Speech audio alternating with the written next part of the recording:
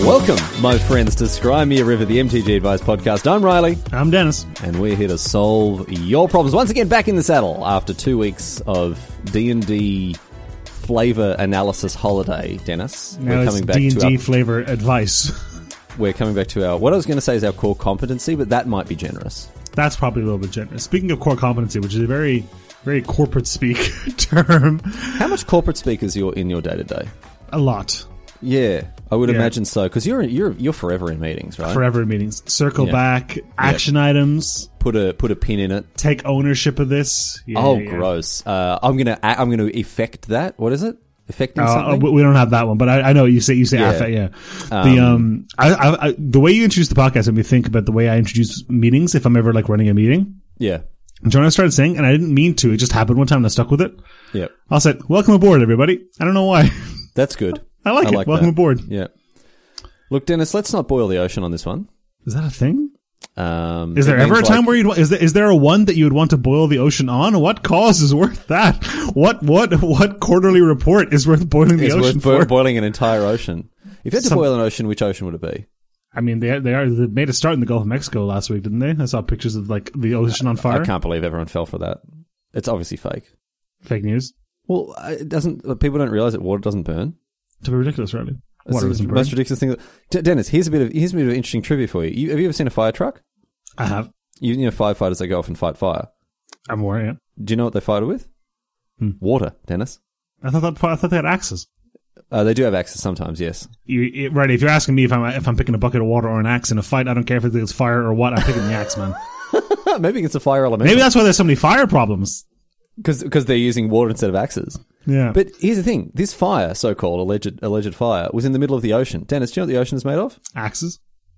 There we go. Quite a large proportion of it. But a lot of the ocean actually is water. And of course, as we know, water can't burn, therefore water fake news. Fake news. The liberal media at it again, Dennis. I saw a thing that was talking about, like, specifically in the US, but it's true in a lot of countries, like how the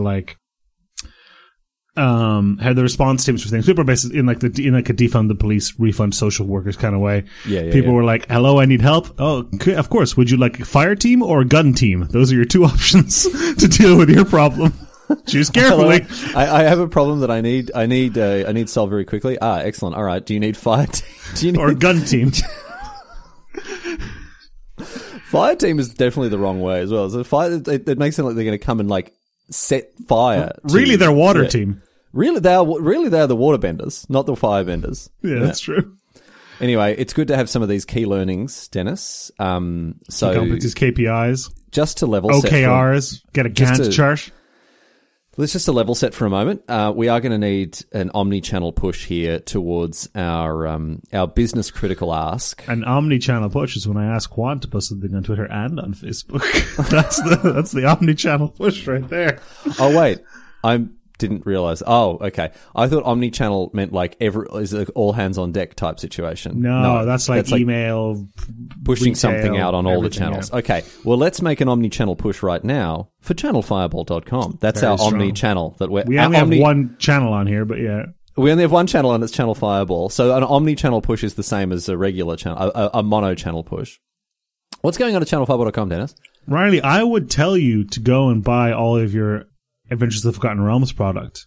But it's basically sold out, man. Is it actually? Yeah. I knew they were going to be, because they said there were going to be some supply issues. I did enjoy this. This was, it's always very fun reading the reasoned response of the Magic player.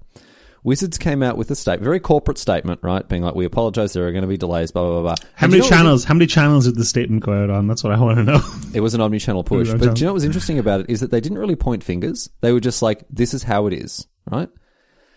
And because they didn't say, hey, this is how it is because shipping containers around the world, there's just a worldwide shipping container shortage or whatever, right? I like the idea that it implies that, like, on some farm in Missouri, right? A farmhand lugs in a sack and he throws it on the floor and a couple of boosters of Adventures of the Forgotten Realms spill out. And his wife is, wiping down a plate or whatever, turns around and she's like, Matthew. And he's like, it's not looking good this year, Mildred. We're not going to make it through the winter. We're not going to make it. The yield, the yield's not there. Of the Demilich. But people immediately just blamed Wizards, right? Because there's a global shipping container shortage. Now, Wizards Is that why? That's why. So they can't move these cards fast enough because there aren't enough shipping containers to put them You need in. a shipping team. Get Jeff Bezos on the case. People are very, very ready to blame Wizards for anything and everything, but I'm reasonably confident in saying that this shortage of product is not due to. It's not Wizards' fault. It's no decision they made that went wrong. Yeah. Because it's not because in some regions there's no shortage because there aren't the same logistical problems. I believe in Europe, because the cards get printed in Belgium and then just get shipped from Belgium to, France, Germany, whatever, Italy.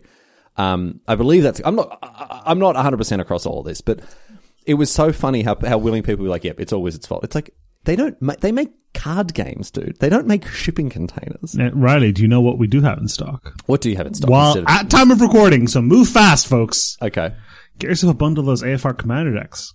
I'm surprised that they're still around. Oh no, is pre-order still? Oh, they're not out? Yeah. Oh, everything else is pre-order too. Yeah. And AFR Commander decks. Yeah. And AFR singles. We found a couple, coming like a little strawberry patch out back of Commander singles we managed to pluck. A little artisanal veggie patch that you managed to pluck. Organic. Hand cultivated. Free range Magic cards. Dennis, I don't know too much about Magic cards. Okay. But there's some good stuff in those Commander decks, man. It's spicy, huh? There's some good stuff, man. If you like rolling dice, you're in luck. If you don't like rolling dice, Yahtzee, baby. Yeah, bad luck, because it's part of Magic now. But I'm surprised they're still around. Pick them up. They're gonna be they're cracking. They're really good. Anyway, that's enough of that corporate mumbo jumbo, Dennis. I want to talk to you about. Use code SMAR. Buy all your AFR stuff. Can I ask you something, by the way? Somebody the other day asked me, was like, it's so funny that you try and get people to use code SMAR when the real code is code night. And I was like, no! These misinformation campaign is working. You've got the numbers. How do they stack up? I guess it's difficult because people from my stream will use night. It's not as if it's like they're... It's not exactly a one-to-one deal, yeah. And I'm sure there's people listening to this podcast that just don't like me who would rather use night anyway. Exactly. Let me find out. It shouldn't take me. I'm sure there are people who listen to this podcast who don't like me, says Dennis, one half of the podcast. There are people who are listening to this and they're just skipping through you talking. Hitting that plus 15 on the podcast. Exactly. Smart is beating Knight in codes all time. Wait, what? Yeah. Are you kidding? No, by about 30 uses, Smart beats Knight. I don't like that. At least it's close. I don't like that at all. I'm gonna have a word with people on my stream. I'm gonna start to flush out that. That's terrible. That's just money out of my pocket. Mm-hmm. And into mine, baby. Guys, here's the deal. As you spend money on Code SMART, I will use it to buy Riley Metal Gear Solid 5. It's going to be great. I'm not going to play it. How much to play Death Stranding? What's the charity stream? No, I'm not. You're not going to strong arm me into this again. No. You're not going to make me do something I hate again. You wouldn't hate it. You'd love it. I don't think I'd like. You like hiking? What's the big deal? Yeah, I like hiking. I don't like watching. What's his name? Norman Reedus hike. Norman Reedus hike. Well, with a tower of pizza boxes on his back. Snacking Kojima cat again. All right. Want to talk about something, Dennis, from the last show. Remember we talked about Mind Flayer, right? Mm-hmm. And how it has that mind control effect. Yep. And it's called Dominate Monster or whatever. Mm-hmm. And I was like, it's such a shame because obviously my favorite ability from Mind Flayers in D&D is Extract Brain. Mm-hmm. Dennis, they've only gone and printed an entire card called Extract Brain. So I'd like at this point to apologize to my fans. Well, just my one fan. Is this from the Commander decks? Yeah, it's in the Commander decks, dude. Oh, yeah, that's good. It's so good. I wasn't expecting it. I was like, man, it's such a shame. Because Extract Brain is not super iconic or anything, but I don't know. It's just kind of gross and cool. And I thought that'd be a good thing to put in a card, and they didn't do it. And I'm like, okay. But they didn't just not put it on a card. They made it its own card. Blue, black, X, sorcery. Target opponent chooses X card from their hand. Look at those cards. You may cast a spell from among them without paying its mana cost. What's funny to me is I bet this didn't have the sentence "look at those cards" in it originally. What do you mean? Target opponent chooses X cards to their hand. You may cast a spell among them without paying its mana cost. That reads, and it kind of implies you need to look at the cards to do it. Do you think they were like, hang on, whoa, we actually have to put in the rules that they get to look at them before they cast them? Otherwise, it's pick one. It's I have to know which one it is. No, you don't. You don't pay the mana cost. It's like, Hey, I just extracted your brain, all right? You have no secrets from me. Yeah. Except for those 2 cards that I couldn't afford to pay for. Those are secret. I couldn't quite access the cerebellum, but those are all yours. I got to your hypothalamus just fine. So give me that card. A full retraction. A full retraction. The flavor text is even better. No thought is as succulent as a secret. So I'm all about this card, Extract Brain. I love it. I don't normally even go in for effects like this, but I just like that this is one of those instances where like me being wrong about something is actually like, I'm glad I was wrong about that. I'm glad it's its own card. Very good. Anyway, a couple of people brought that on the Discord, so I thought I would address that, Dennis. Offer a full and unreserved apology to Wizards of the Coast, to my friends, my family, my fans, my mum, to you, Dennis. Wow, your mum, not a friend or family, it turns out. That's interesting. That's a good take. I think I was being more specifically because I know Mum is a big fan of Mind Flayers. I don't know. I don't think she understands Dungeons. I don't think she's ever. What does your mum think you do? Oh, she knows. She understands. Like, it's not like I hide it from her. It's not like I'm not saying you lied. I'm off to Business Incorporated today, Mum. Wish me luck. No, I'll have to work at the business factory. I'll have to work at the business factory. No, she knows that like I play a card game and I play that card game for other people to watch me play and like hang out and chat because she comes and watches my streams. Oh, that's true, actually. Yeah.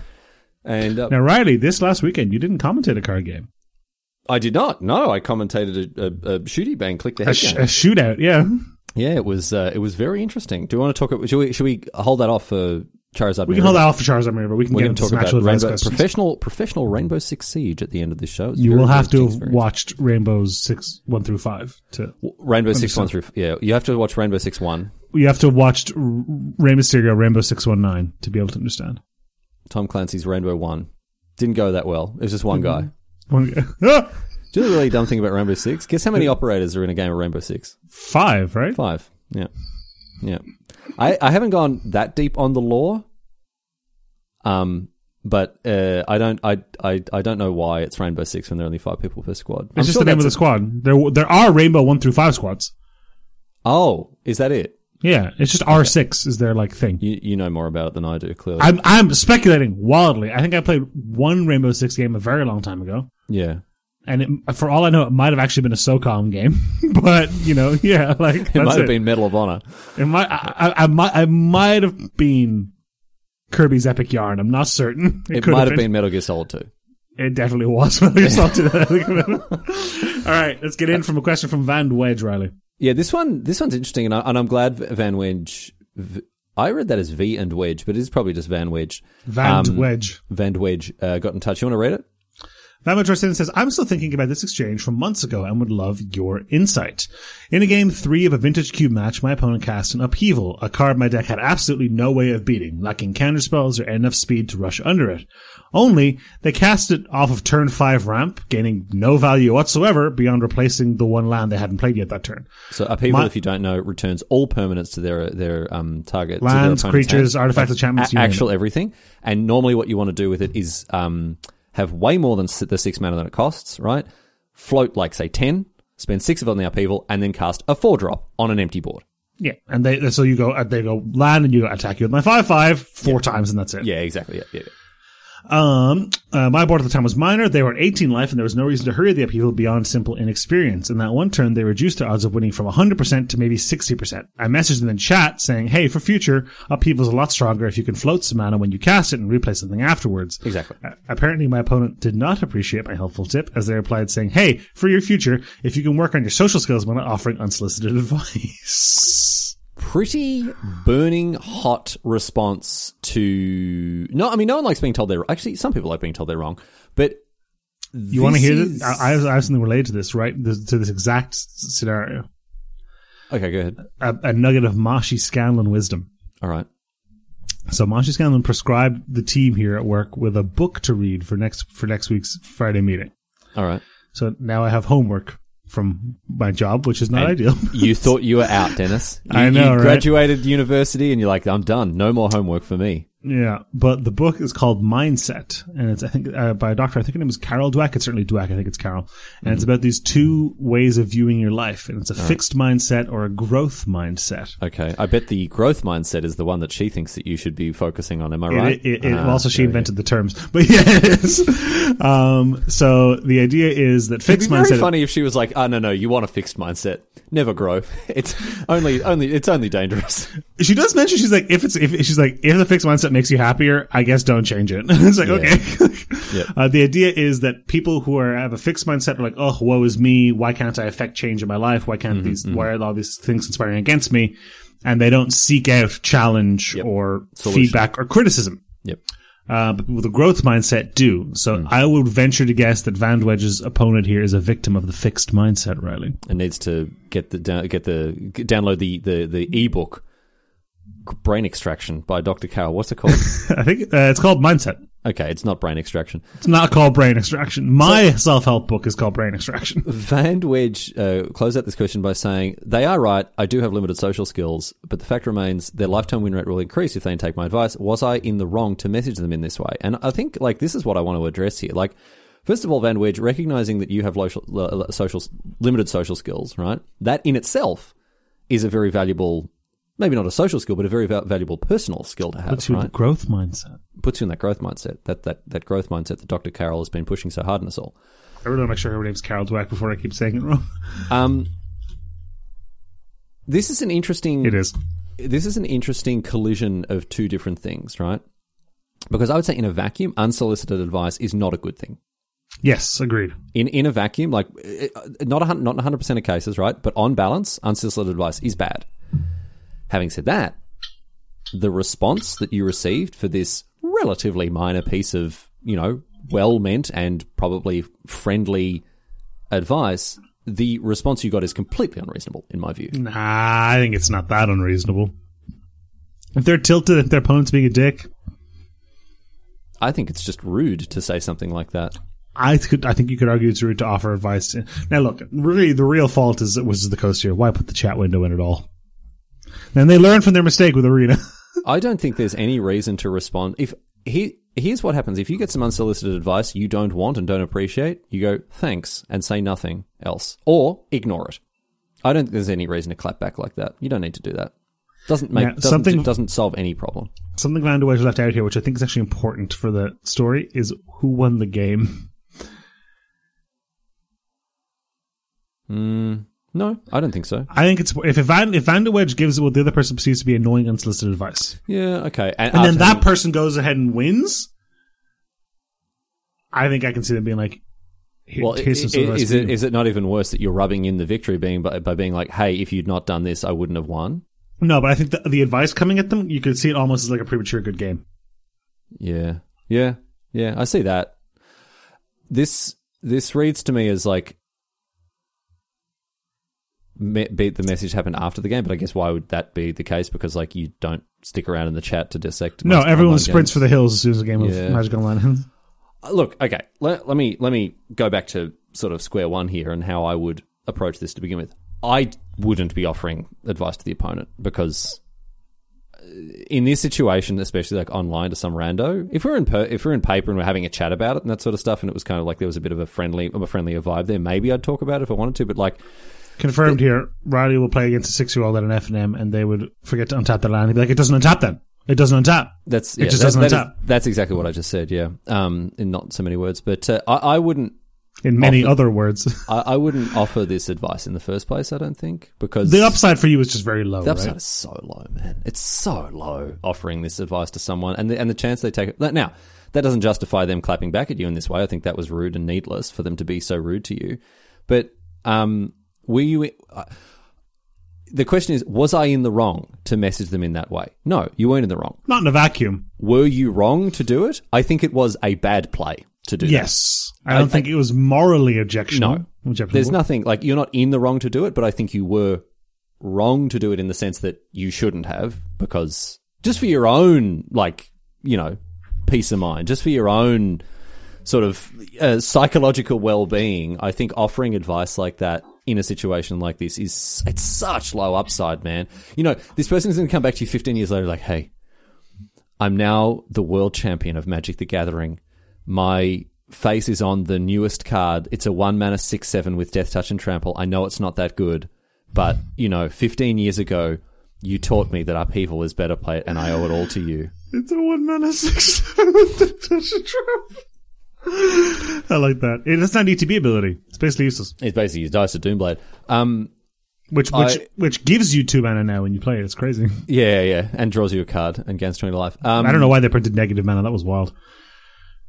I just think that, what do you stand to gain from this? And I'm not saying that everything has to be viewed they thought they were doing the right thing. Yeah, but I don't you don't have to view everything through such a selfish lens, but there's very few. I'm not just trying to justify the opponent's treatment of you because it was bad, but there's very few worlds in which they turn around and be like, "Oh, thank you so much." There's a world where they're like, oh, "Thanks, I'm new." Or just hit him with the LOL or the XD. But that's what I was saying before, and you're like, "Nah, unsolicited advice, terrible, never do it." It's not that's terrible, never do it. But well, I would never do it online. If I got something like this from someone, I'd be like, "Thanks, thanks for the advice. Thanks." KTHX. If you're getting that tilted about it after a game, I don't think there was any reason for the opponent to be this rude. I think that was unnecessary. Everyone's a little bit of an asshole, but Van de Wedge definitely had his heart in the right place. I don't think Van de Wedge is even slightly an asshole. I think just slightly misguided in trying to... naive? Yeah, a bit naive in being like, this will be something they appreciate. So, yeah, that's probably true. Yeah. I think generally speaking, especially online, don't do this sort of thing. And in person, you've got to be able to judge. You really got to read the room, yeah. Yeah, and it's tough. And I'll tell you this, if you don't, you've said you have limited social skills. I don't know if that's true or not. Maybe, look, whatever. But here's my advice when you're in a situation like that in real life. If you're ever concerned about what you're going to say is appropriate or not, just don't say it. Because you can't go wrong there. You can't. I don't want to. I think people should be okay to push and probe and try to get out of their shells if they have trouble with social skills. I don't think erring on the side of caution is a healthy strategy long term. Sure, but if you're in a situation here where you're like, should I tell them about this upheaval thing or not? I'm like, I'm not going to do it. Especially if you don't know them very well. There's again very limited upside to that. Challenge yourself to improve your social skills in a way that's going to make you feel comfortable and empowered, not nervous and It's all about the growth mindset. It's all about that growth mindset. Dr. Carroll. I really want you to think. I've never even read the book. I mean, hopefully Bosch doesn't let this podcast. I don't love the book so far. I'm sure we'll talk about it on Friday, but I don't want to be out here. There's no Dennis Tranick affiliate code on audible.com for getting this book. Yeah, use coupon code SMART when downloading your free ebook copy of Mindset. Yeah, exactly. It's not free. No, it's not free. I bet it's not free. I was going from the Audible, download your free audiobook today. I'm getting those ads a lot, man. I'm getting ads for Audible a lot. I think Where do you get ads? What? Where do you get ads? YouTube, Twitch, Fly Audible, and travel the worlds. You don't have YouTube Premium? I don't have YouTube Premium, no. I have YouTube Premium. Ads for YouTube Premium really are very funny to me.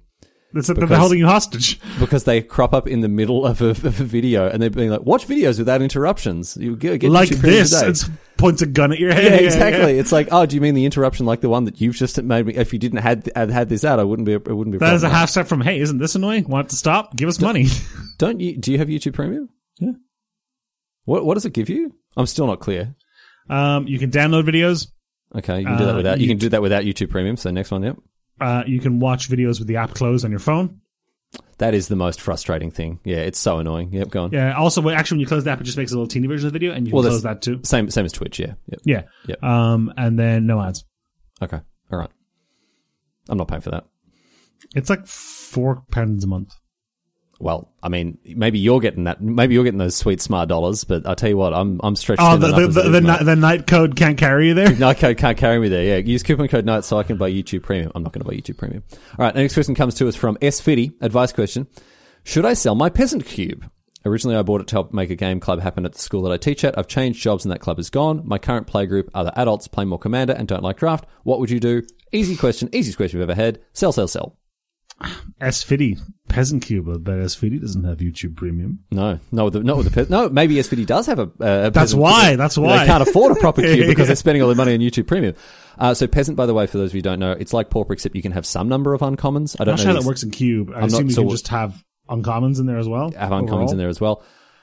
It's tough to let go of stuff like this, especially when there's some sentimental value attached to this. But I sold a proper actual cube Not like your relatively- fake stupid cube. All right, mate. A proper cube. I wasn't implying that at all. I was saying You okay, said an actual cube, which implies that Esfidy's cube is not a real cube. let me rephrase. I see you, Esfidy, and I recognize your cube. I sold a cube that would more traditionally fit the archetypical associations that people would have with what a magic cube involves. I do not. I want to be very clear on the podcast right here. I do not endorse nor do I condone Riley's cube gatekeeping. Riley's cube keeping here is unacceptable. No. You look, cube in the way that sparks the most joy for you, right? No Okay. problem. I have no problem with people cubing in any way they see fit. I'm saying that I'm trying to be relatable here, and I'm further alienating myself from the common man. I see that, right? The cube that I had, I got rid of, right? It's irrelevant what kind of cube it was. There we go. You sound like a politician. It's irrelevant. It doesn't matter what kind of cube it was, okay? I'm not here to get into the nitty gritty of what kind of cube. I'm not here to made play it a game of gotcha. right? Exactly, right? I'm not here to play a game of gotcha, Dennis. I'm here to play cube. Except I'm not, because I've sold my cube, so I'm not playing cube anymore. It was a tough thing to let go of. It was. But it was just sitting in my it wasn't even gathering dust because it wasn't even outside. It was in a drawer. Yeah, I mean, the real question here, step one is whether they should sell the cube or not. I think yes. Step two, what happens when your friends start playing a game that you don't like to play very much? In this case, Commander, but it could be League of Legends. It could be Rainbow Six. It could be Kirby's Epic Yarn, whatever you name it. What happens when the friend group moves on to a game you're not as interested in, Riley? Is that? I'm not getting that vibe. Well, the second half of it is. What do you mean? My current play group play more Commander and don't like to draft. Yeah. What would you do? Play Commander with them. What? I don't think SVD I don't wants thi- to play Commander. I don't get that vibe at all. Where do you get that? Because my current play group, I suppose maybe I just figured. I think that my current play group, Play More Commander and Don't Like Draft, is just saying like I'm not going to get any more mileage out of this peasant cube. Oh, I thought it was how do I get them back to playing my peasant cube? No. I didn't read it like that. Sell. You don't need these cards. Yeah. Channel Fireball, U-Box we buy, Kuma Code Knight. I don't think the coupon code does anything, but it's just good practice to type it in there. Get rid of them. Honestly, like it took me a long time to finally recognize that like my cube was just languishing away. Down. Like yeah, it was just doing nothing. The best time to sell expensive Magic cards was 20 years ago. The second best time is today. So get rid of it. You don't need it. You're not using it. There's going to come a time when, or find someone else who's going to use it. Give it to them. You know, like this is A peasant or something. yeah, some kind of peasant who doesn't have a real cube, who doesn't appreciate. You know what to do? Sell that. Put that money towards a real cube, an actual cube. Loser. You lose. No, don't do that because you'll have even fewer people to play even more expensive cards with. So don't do it. Ditch the peasant cube, build a cool commander deck, and then play with your friends there. I don't know, man. Like this sounds like really. I sound like I'm kind of like being. You're not being nasty? cube elitist. You're not. No. Am I coming off as like too brash here? But I've been through. I can shortcut you. You've been to this, and you experience. don't think it's a difficult decision. Yeah. After having got rid of it, I don't think. Oh man, if only I had that cube, I never played with anyone. It's health potions at the end of a video game. You don't need it. You just don't need it, man. You really don't. And if Like we opened a box of Jumpstart to play the other day, and Nikki was like, "Oh, I think I'm gonna like separate out the packs and like keep them so we can play again." I'm like, "We will never do that. yeah, I would sooner just buy another box of Jumpstart if we Yeah. wanted to do that." yeah. Moving on from someone we poked fun of for being a loser to an actual loser, right? All right, mate. Okay, let's just Read the question. let's just calm down a little bit. All right, I'm not calling Sviddy a loser. I'm not. Let me make it very clear. Right, cube how you want, but if you're not going to put least and bloody foils in there, why are you even trying? Anyway, Korean Ranger, an actual bona fide loser here. okay, Dennis's words, not mine. Let me make that very Well, clear. you'll see in a second. It's Korean Ranger's words. All right, go ahead. Hey, Smart. Lately, I've been losing a lot. I mostly play limited. All right, Dennis. Okay, well played. I mostly play limited, and I just took a look at my 17 lands data. For the first 40 drafts or so in Strixhaven, my win percentage was about 60%. Nice. That's extraordinarily high. Very good. Very good. But in the past 25 drafts, it feels like a switch has flipped. They wrote a flip has switched, and it really screwed me up, but I assume it flip means a has switch has flipped. And my win rate has dropped to below 40%. I know variance is a huge part of Magic, but it still feels really demoralizing, especially considering that I've done so many drafts. My question has parts 2. Do you have any advice for figuring out if drastic changes like this are due to something that I'm doing wrong or if it's just variance? And do you have any advice for dealing with the tilt of drafting a deck that feels awesome and then going 0-3 over and over and over again? Also, if it matters, I play a lot of best of 3, so it's not like my rank increased drastically and then I started losing. I was actually winning more in Diamond last month than I am in Gold/Plat. Well, first of all, Platinum is the hardest rank to grind through in my experience. I don't know why, but I think Diamond is easier to get through than Platinum. I don't have any qualitative...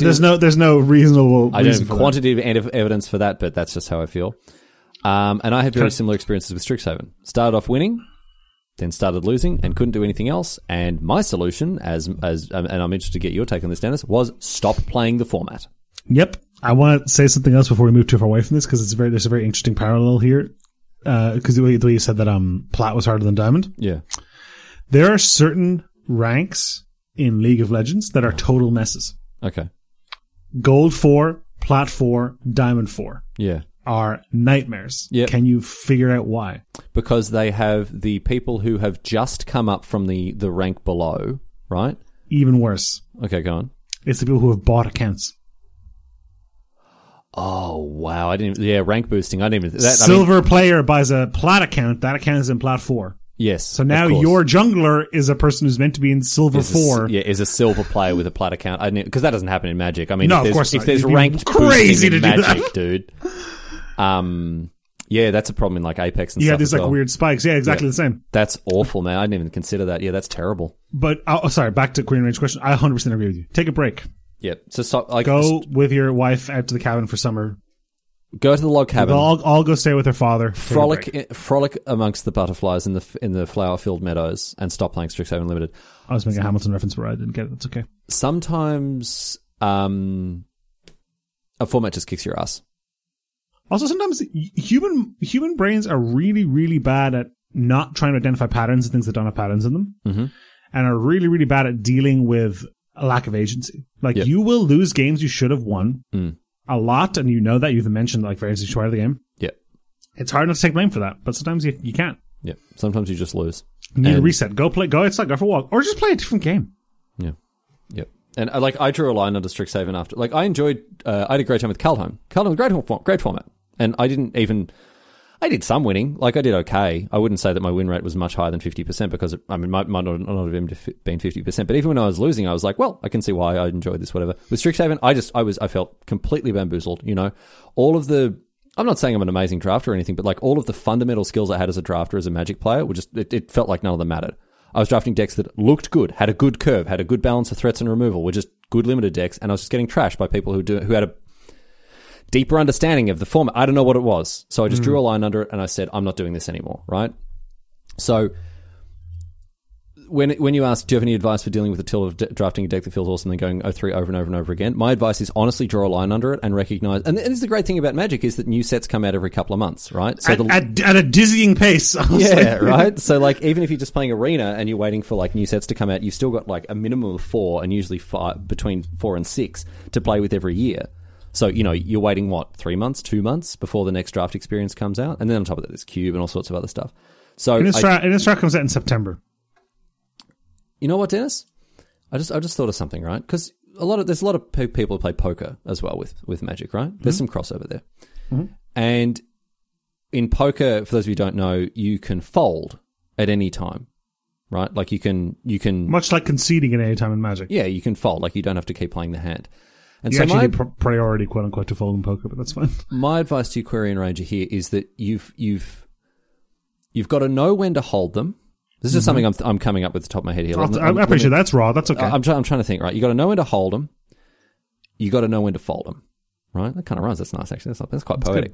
Get a beat into that. You got to know when to hold them. You got to know when to fold them, and you've got to know when to walk away. Is that the next line of the song? I don't think it is. And sometimes you got to know when to run. Maybe it is. It sounds like it is. It definitely is. I don't know. Song. Okay, I've never gotten past the nowhere to fold. I'm like, turn it off. I'm done. And you don't listen. Know when to fold them. Know when to walk away, and know when to run. And can I give you another piece of advice here, Quirion Ranger? You were born to run. This is probably outside the purview of the question, but you never count your money when you're at the table, right? Because there'll be time enough for counting when the dealing's done. Also, why is there money on a Magic table? What are you doing? Money drafts? That's illegal. It's not illegal. It's illegal. The police will get you, put you in Azkaban. Wizard police. The wizard police come and get you. I always love that running gag that you go to Azkaban if you cheat at magic. Yeah, of course you go. Where else would you go? Wizard prison. Wizard jail. Yeah, no, I get it. Prison. Jokes aside, this is when you're getting trashed at a format, whatever it is, just take a break, man. You don't need to keep doing this to yourself. You need to reset. Like, fighting against the tide and being like, no, I've got to improve. Like, chasing it's not lost winnings because, like, you're not losing stuff, but, like, attempting to It is chasing losses straight up, though, from a pride perspective. Yeah, proving the universe wrong. No, I am good at Strixhaven Unlimited. Why? Everyone has off formats, man. Strixhaven was a hard one. I think you're just carrying around all this extra baggage for no reason, you know? And AFR rules. It slaps. Play Dungeons and Dragons drafts, man. They're really good. It's really good fun. Much better. Have you played much AFR? I've played a sealed event, and I'm partway through a draft event. I think I'm going to win this game, so far, so good. Are you playing right now? No. She's screwing with me. She's screwing with you right now. No. Do it now. Don't close the thing. Show it to go now. Show me your task manager. Let's see. He's got 3 monitors, so he's probably not sharing the right one with me. I wasn't. Okay. All right. So he doesn't seem to... Wow, 9 Discord notifications. Busy boy. All right. It seems that he's clear. It seems, but he's the sort of... Dennis is clever enough that he could have closed it. He could have closed it that far. Well, if he did, he just lost that game, so... Oh, he's got his phone! Oh, no, I forgot he's got it. Oh, no, he's just picked up his phone. Oh, no! Ask about it! I'm okay. It is illegal to record a podcast while... That's why LSV is on the run from. He's running from the dimensions as we speak. I miss triple queuing. I miss loving drafting, man. Yeah. I don't know how to get back into it. Dear Smar. I used to draft. Into us from Stranjak. Riley, I don't mean to alarm you. The Smar is coming from inside the podcast. Anyway, Query Ranger. Just sometimes when a format kicks your ass, the best. I don't think trying to fix that sort of thing is even a good thing sometimes. Sometimes it's better to just draw a line under it and move on. That's what I did, and I felt a lot better for it after I was just like, nah, stuff this. I'm not playing Strixhaven Limited anymore. Pack it up, yeah. Just take a break. Play a different game. Honestly, it can be a different format. You could go try Age of Empires, try League of Legends, do whatever you want, but just take a little bit of a reset. A little bit of a... If you eat a bunch of sushi and eat that little bit of ginger, cleanse your palate, that's what it's all about. One final question, Dennis. This one comes in. It's not a Magic question. We've talked about a lot of Magic today. I'm sorry about that, everyone. D&D question. Terrorisman says, between the new AFR set and the excitement level discussing D&D on Smar, I've got the itch to learn how to play. What do I do? Do I go out and buy something from my LGS and dangle a treat in front of my wife and dog until they play with me? How do I get into D&D?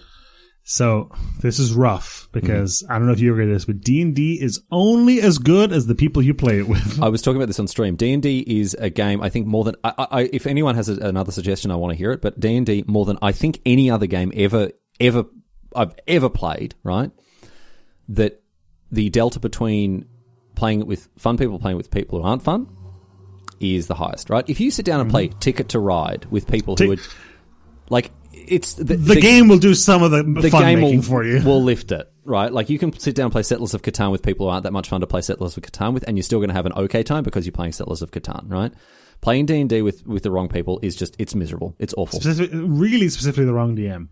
But even one PC can drag everything down. A bad DM, that's true. It is impossible to have a good time with a bad DM. It's possible to have a good time with a bad PC, but even a bad PC will just kills the vibe, man. It's like it's weird. D&D, especially for people who are playing it nowadays, when it's not really like a hyper serious nerdy thing like it was in the 80s. It's just like structured improv. It's structured comedy improv. Yeah. And structured is a loose term a lot of the time. Well, I mean structured in the sense that like you roll dice and you have like set pieces and that sort of stuff. But like all of you are cooperating and everyone's goal, like your goal is to reclaim the sword of your lost clan and your goal is to find out what's causing these children to go disappearing in this village. But everyone's goal is to just sit down on a Thursday night and have fun together. Yeah. And that is hard if they're strangers, if one of them is a jerk, if the DM secretly has a crush on one of the players and is trying to leverage their position in the campaign to hit on them. Yeah. A lot of problems can arise. Yep.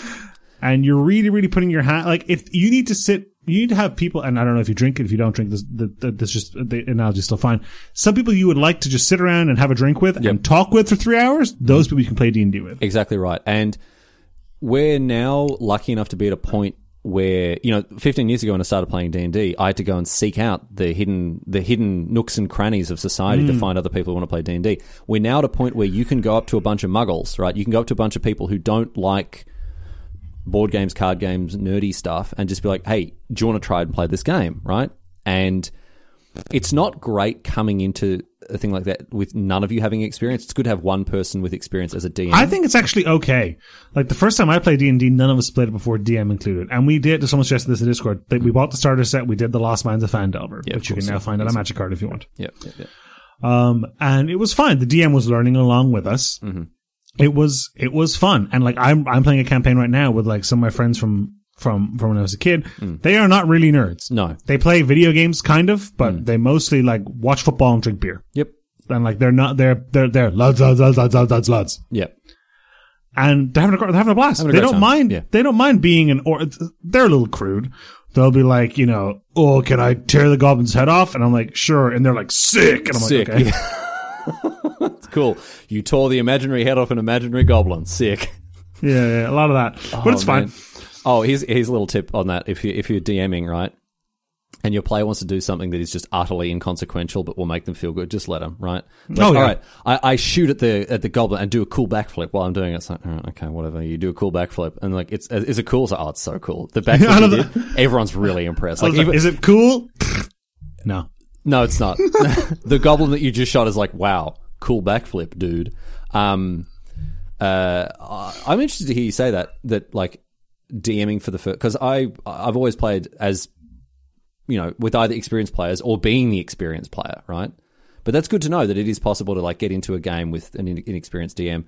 There's some pausing and some reading. I won't pretend there isn't. I mean, that happens. I mean, even the best DMs have to look up rules sometimes, man. That's not, but definitely the single most important person here, Terrell's Finn.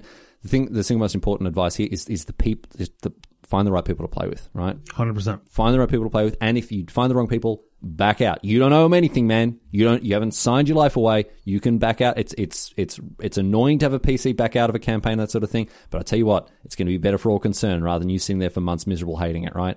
So if you've got your LGS, if you can look for a game at your LGS, that's fine. But the best piece of advice that Dennis and I can give you here is find people that you know and that you trust and that you gel well with and that you could sit around, as Dennis said, and just talk nonsense with for hours on end. Those are the people you want to play D&D with. As for getting stuff, you don't need much stuff, man. I know that nerds love stuff and having stuff, right? You need a player's handbook. You need a starter set. And a set of dice. That is it, really. Buy the starter kit. It has everything you need. Buy the starter kit. You have everything you need. You don't need to go and buy a DMG. You don't need to go and buy a Monster Manual. You can have them if you want, especially if you're going to be DMing. But like as we've talked about, you don't 100% Monster Manual. need You definitely don't need. It's a nice thing to have, man. Like especially if you're going to play. Like if you want, I enjoy the pen and paper experience without computers and stuff. But I mean, most of the Monster Manual is online as well. If you want to get across that. Welcome, Terror's Fan. You should play. You should definitely play. It is one of the best games ever made, and you will love it if you're any kind of a nerd. But as Dennis has said, just find the right people. We done? We have a Rainbow Six to talk about. Well, we're done with the advice. We can now talk about. We've eaten our especially dessert. We've eaten our Brussels sprouts. Veggies, I guess? Yeah. A lot of magic chat today. We do apologize. Yeah, I'm really sorry about that, guys. That it happens. It gets away from us sometimes. Sometimes we just lose focus and end up talking about what the podcast is supposed to be about for a lot longer than we meant to, so we do apologize. Rainbow Six Siege has a pro league divided into different regions, 4 regions: North America, Europe, South America, or Latin America, and Asia Pacific. And as part of coverage of the LATAM Pro League, I was doing coverage of the Brazil division this week. How did you land this? A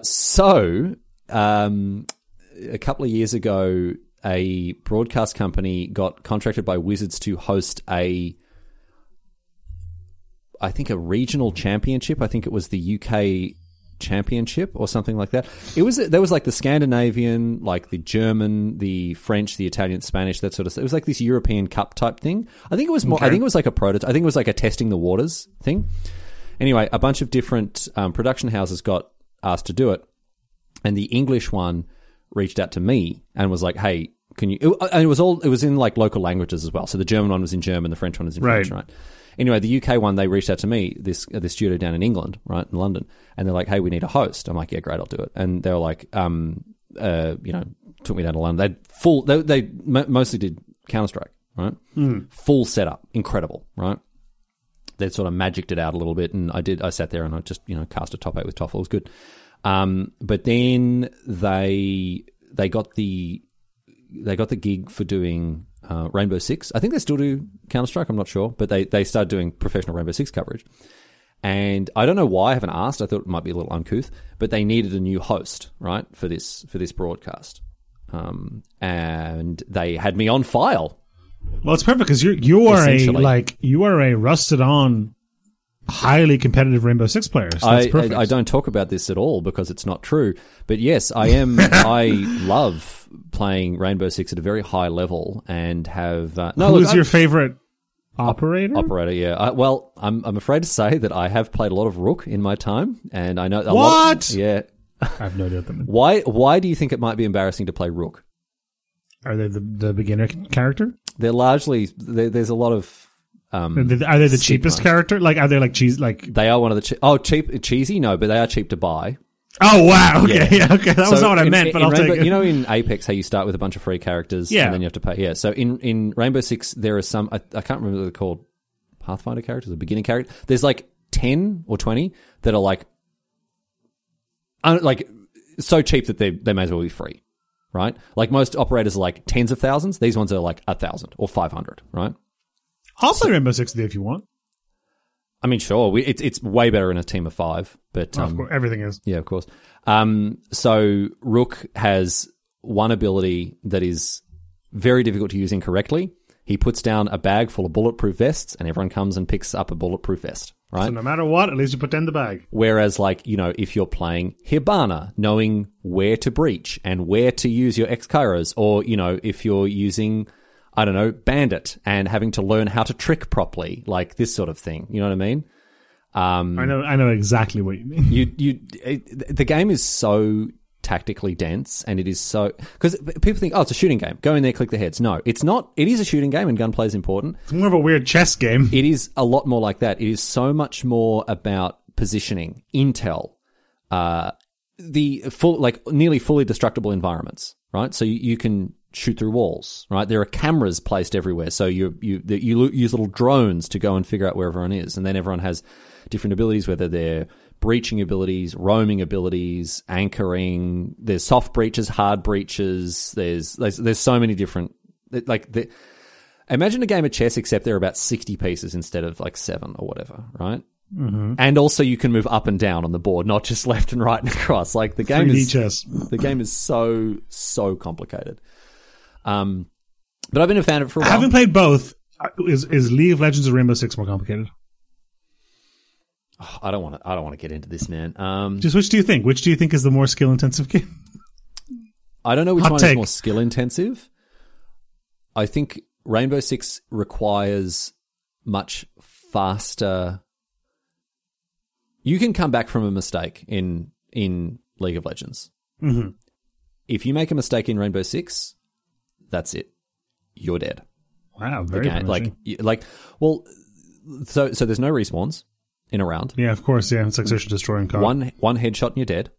These players are at a level where if you are out of position for a split second, you will go down, and then it's a 4v5, right? And a 4v5 with no respawns quickly usually becomes a 3v5, unless you've positioned yourself that you can refrag and go to 4v4, and that's the other thing, like the concept of trading.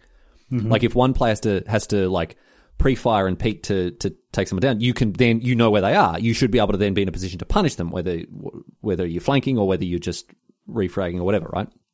So it's a really, really deeply complex game, and also it's very fast. Whereas League, you've got a bit more time a lot of the time because, you can plan. Well, League, I think something League and Rainbow Six share is there's a lot of very, very slow and then very fast in pockets. That's right? true.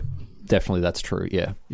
But with Rainbow Six, you don't get the opportunity to often to rally. To be like, all right, okay, move here, we're going to push top or whatever. It's like, oh, next game, we're dead. Yeah. You know. So like once the game of Rainbow Six starts to end, there's no stopping it. That's a good way to put it. Whereas with League, I feel like you can you can disengage. Yeah. You can be going badly and bring it back, right? Whereas when that happens in Siege, it's huge. You know, if you get a 1v4 clutch or something, that's like, you know, 100,000 views on Twitch, clip of the year, that sort of thing. It's a crazy. Right? Yeah. Okay. So, but I will say this: streaming, like doing Age of Empires, that was something that I was like, come and watch. You're going to have a good time, right? Because you can, broadly speaking, follow the action of Rainbow. Even if you don't know exactly what's going on with Age of Empires, you can go, he's got a lot of horses that are fighting. Those are a lot of blue horses running at those red buildings. Exactly, right?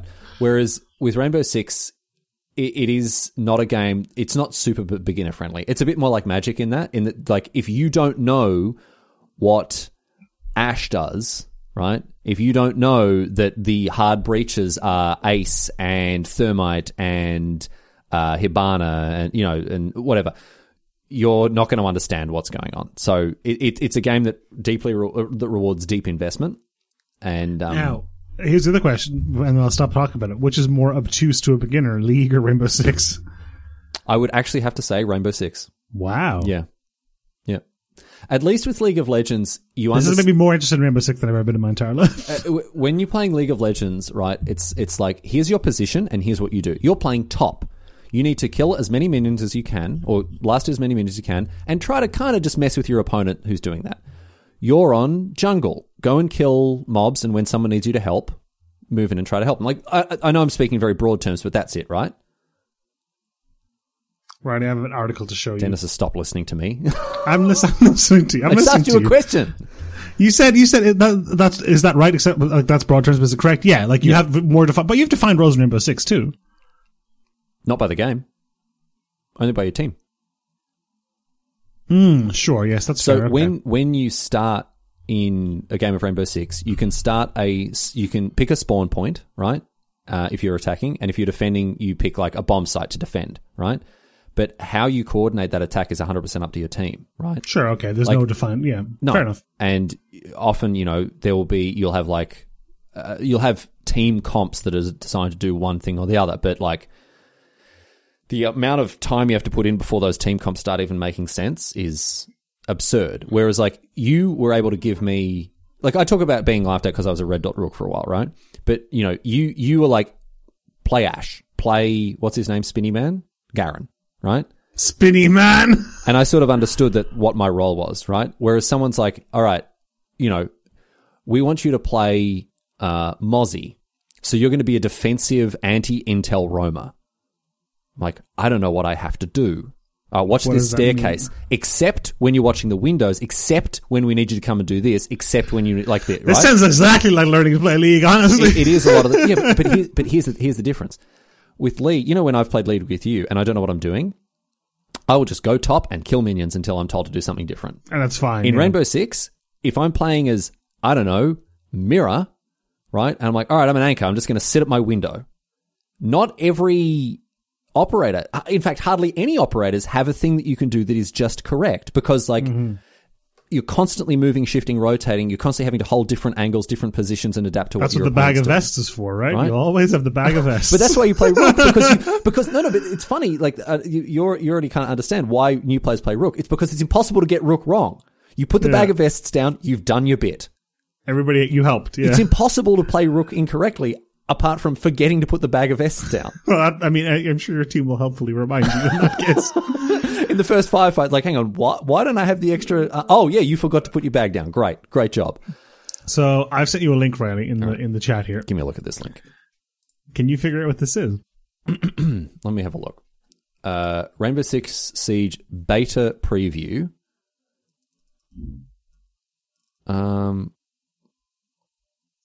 What is it? This is an article I wrote in college for the magazine reviewing this new game coming out. Dennis Stranjak, October 27, 2015. So I would love if you could read this. It's not very long. And tell me how accurate it is. Planning, preparing for, and executing a complicated task comes with the rush of satisfaction like no other. And that's the feeling that Rainbow Six series has always appealed to.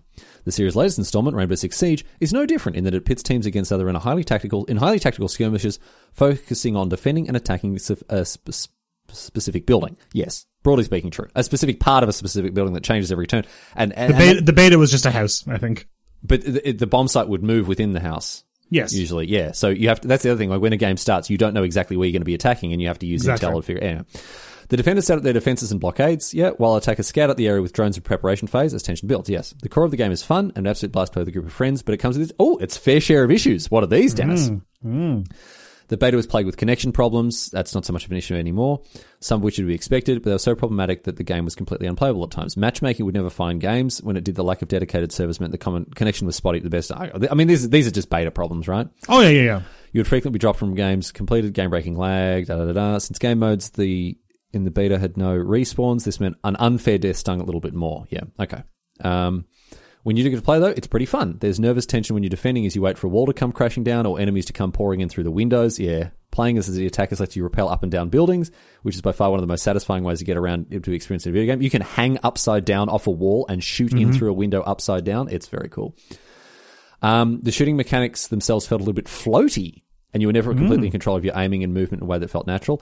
The recoil is unbelievable. Like, the gunplay, unbelievably overbearing. It's very hard. It's very gunplay and all there's like 50 different guns that all operators have access to limited amounts of. So you have to learn infinite recoil patterns and how to. Yeah, every operator is different in that way.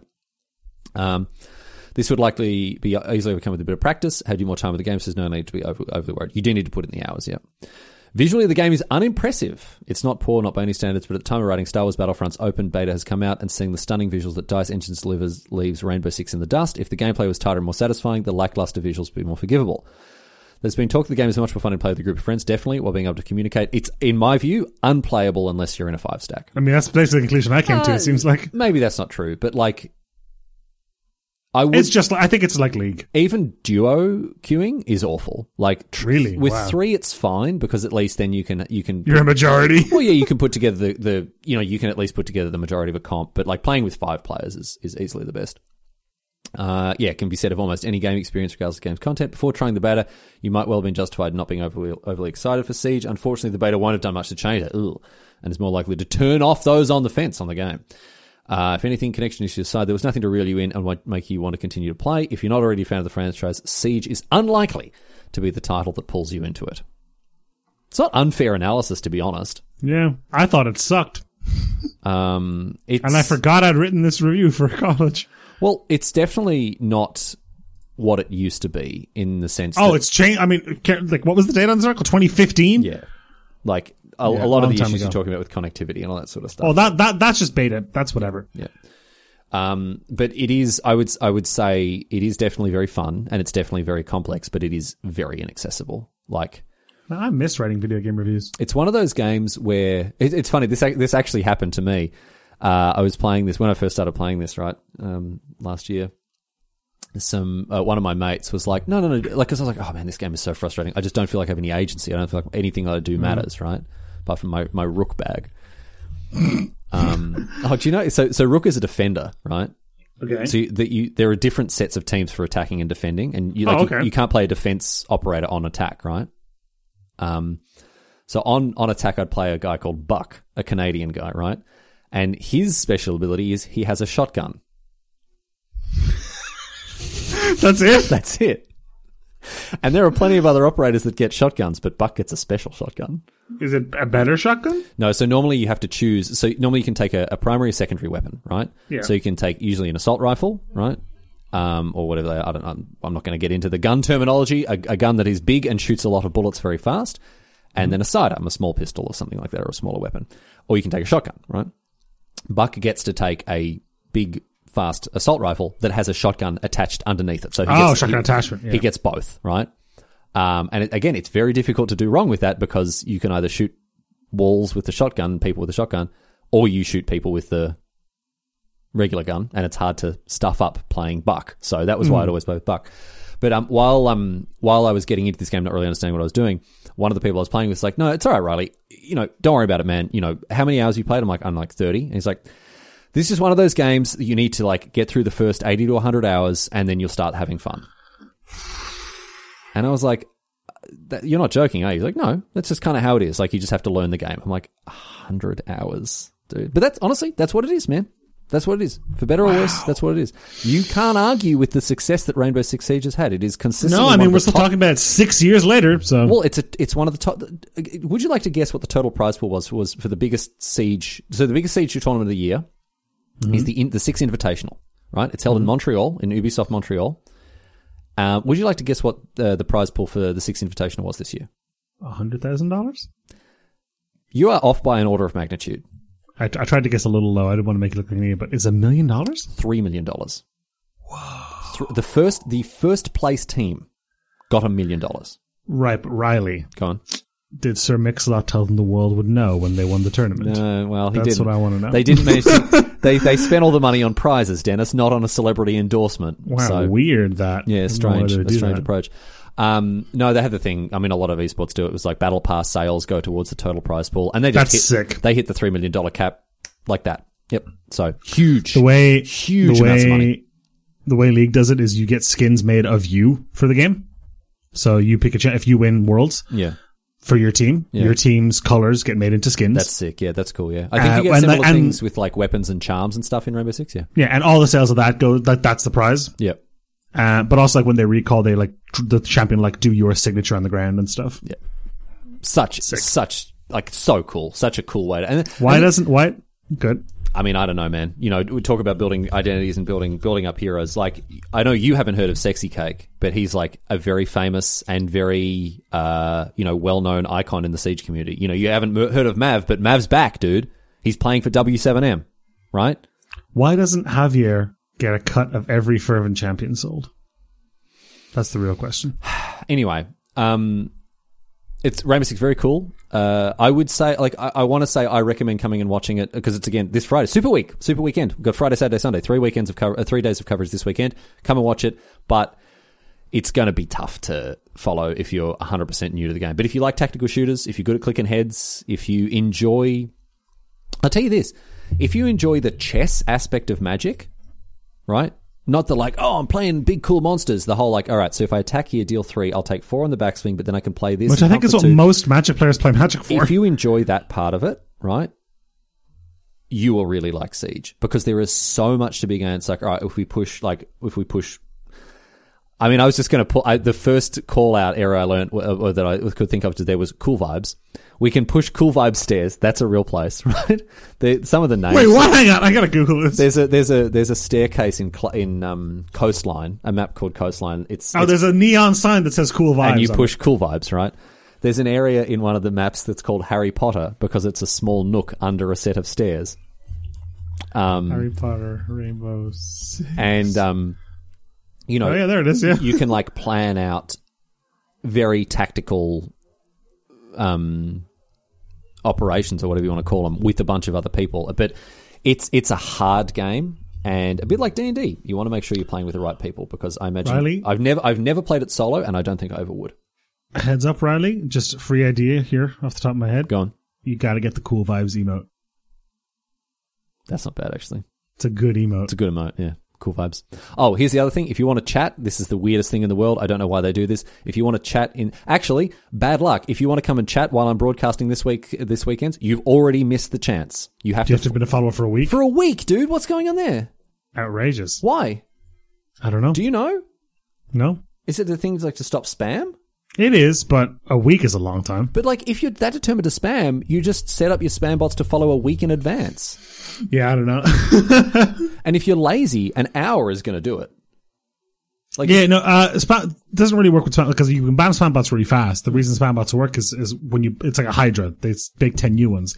But if all those 10 new ones have to wait a week every time, I don't see that as being a problem at all. If it's all automated.